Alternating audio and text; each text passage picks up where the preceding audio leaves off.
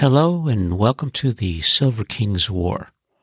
I'm Michael Sievers, the writer, producer, and creator of this podcast series about my father's Second World War as a B-26 bombardier. Today we continue in the epilogue for Dearest Ones, the letters that our hero, the Silver King, wrote to his family throughout the war. It's March 1945, and the Silver King is preparing for R&R and writes a happy, exciting letter dated March 2nd, 1945.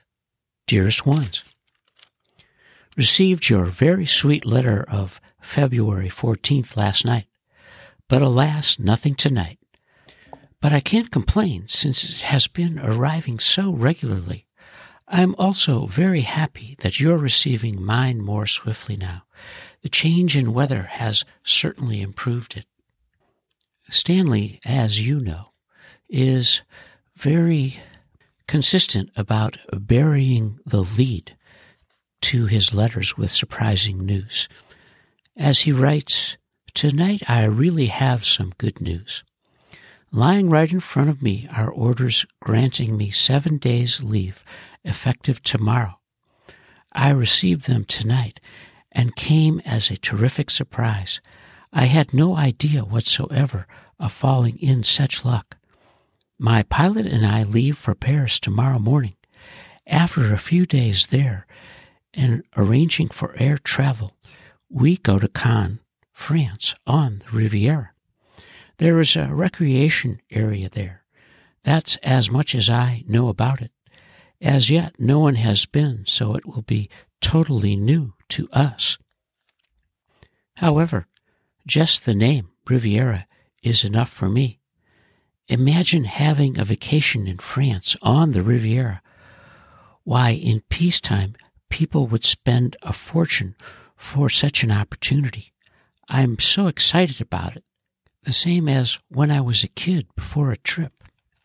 It's a lucky thing I didn't spend any money the past 2 months, for now I'm sitting pretty with 2 months' pay, especially going through Paris on the way there and back, and 7 days at the Riviera. I'll need every penny I have. The only trouble is that my clothes need cleaning badly, so I'm hoping there will be facilities for it there. My next letter will be from the Riviera, but if you don't hear from me for a while, you'll know I'm having too good a time to write. The weather was beautiful today. It should be very nice on the Riviera, maybe warm enough to go swimming, as I hope, and I have 14.5. I'll write you all about it, or as much as I remember. Please stay well and not too lonesome. Love to Ida. I love you and miss you, Stan." Our hero, the Silver King, is thrilled to be visiting Paris and the Riviera. He's packing, worried about his clothes, and getting ready for a significant week. And we will celebrate the significance of the Silver King's week by devoting this episode to the letters that he wrote to his family from Cannes. The Silver King's Cannes letters were written on American Red Cross stationery, and the first, which is a page and dated March 10th, 1945. "Mother, my dearest, I'm a little late, but I want you to know I haven't forgotten your birthday. There are so many things I could say, if only I could see you to say them. My heart is with you, my dearest one, and truly it is overflowing with love and devotion. And with this love and devotion, I wish you, mother dear, the very happiest of birthdays. I wish you life everlasting of health, happiness, and joy, which, being the sweetest person in the world, you so justly deserve. And with these wishes, I pray that never again will we be separated on this special day, that always you'll be near for me to whisper that I love you with all my heart. God bless you and keep you, my dear Stan. Each time I read this love letter that the Silver King wrote to his mother, Sarah Bell, I'm amazed at the depth and the breadth of his feeling for her. Their relationship, which I observed, of course, as a son and a grandson, never seemed to reach what they had during the war, as I knew them. Of course, they were thousands of miles apart as I was growing up. Sarah Bell and Milton were living in Birmingham. They were in the Tutwiler Hotel for a few years before they had an apartment again. And as a family, we would see them occasionally on trips to the south, and of course when they traveled north to visit Leona and Lee and their kids, and of course us as well. When I read this letter 77 years later, in February of 2022, I'm struck really now by the crushing weight that his mother may have carried later in life, of course, when the king lost his moniker as a Silverfield and became the leading man in a play that began in Rockford, Illinois, as Stanley Severs in October of 1960. But now, right now, the king is writing to his family in March of 1945. And this is a 6-page letter dated March 10th from Cannes. Dearest ones, you must forgive me for not writing this past week. It has been as I warned you, and now I have so much to tell you, I hardly know where to begin. Last Saturday, we left as planned, only our mode of travel was different than I had expected. Instead of going to Paris, a transport picked us up at the field and brought us directly here. I was disappointed at first because I wanted to see Paris again. But now I know it was just as well and a great deal simpler. We really had a beautiful trip down, even though it was rather lengthy, 3 hours, with our route fairly close to the border of Switzerland. From a distance, we were able to see the Alps as well as Lake Geneva. The Alps especially were extremely colorful, snow-capped peaks rising high into the clouds overhead. It's very difficult to explain the thrill each time I actually see something which only existed in books before. I only wish I could be sharing these experiences with you because I feel rather selfish about it. Now about this place. I'm sure I could tell you better than write about it. It's truly a beautiful spot, all and more than I had expected. The Air Corps certainly did well in picking this place for rest and recreation. It is absolutely ideal for its purpose. As you know, during peacetime, this was the resort for the elite all over the world. And having seen it, I can readily understand that. Fortunately, the destruction that usually accompanies war didn't reach here to a great extent. There is very little damage evident.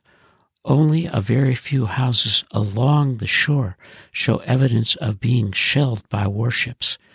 There are a few installations, such as pillboxes, still standing.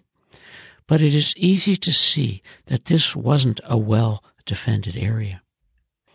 It must have been taken with very little resistance. I was able to purchase a few postcards with pictures of the layout and shall forward them to you later. They will give you a better idea of how the city is situated. It is built practically on the same order as Miami. All the nice hotels are along the beach, while the city itself is behind. These hotels are the ones that have been taken over by the Air Force, and they are really beautiful. You shall see for yourself when I send you the postcards. Here, where I am staying, the Martinez, I have a grand room. It looks out on the blue waters of the Mediterranean with doors opening onto a small balcony. I have a big soft bed with clean white sheets, which is really out of this world. In my private bath, I have a huge bathtub with hot water running all day. It's awfully nice to be able to lie in the tub for an hour each day. I'm afraid living in such luxury will spoil me. I have certainly taken advantage of it. The hotel has maintained its staff, and they wait on us hand and foot. Honestly, I have never seen such hospitality and politeness. They just can't do enough for us, and that's something you can't compare with in the States. Each night, the maid comes in to turn back the covers on the bed, just like you used to do, Mother.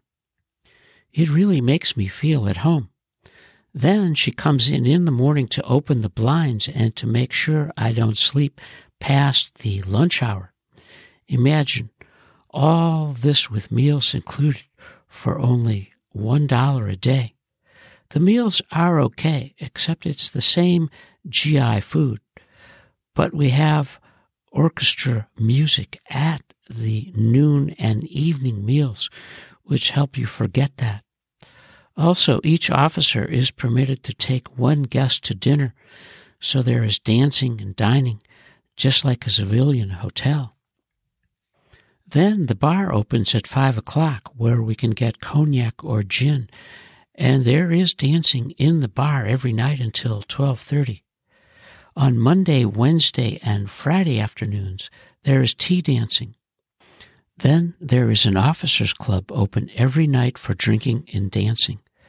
The club used to be the best nightclub in town, so it's a ritzy place and perfect for us. Besides these, there is still dozens of other clubs in the city. So, you see, there is plenty to do here at night. During the day is when we rest and relax. The first few days we attempted to do some shopping, but the prices are exorbitant. I saw a slip marked for $80. It was made beautifully, but I can't see paying that much for something a lady wears under a dress. That's an example of why I didn't buy any clothes. However, I was able to get some perfume. It is Shocking by Schiaparelli. I remembered you liked it, Mother. I shall send it to you soon. The remaining days I spent sitting in the sun on the beach or in front of the hotel. The weather has been beautiful. The sun is warm, but not quite enough to go swimming. I think I did get a little tan from it. Something else that's nice is the Red Cross snack bar, which is open during the day, where we can get coffee and cake. I wish you could see how the French women are dressed. The styles and fashions are much better than what I remember in the States. A great many of them are blondes, and the favorite hairdo seems to be an upsweep, with most of it in big curls above the forehead.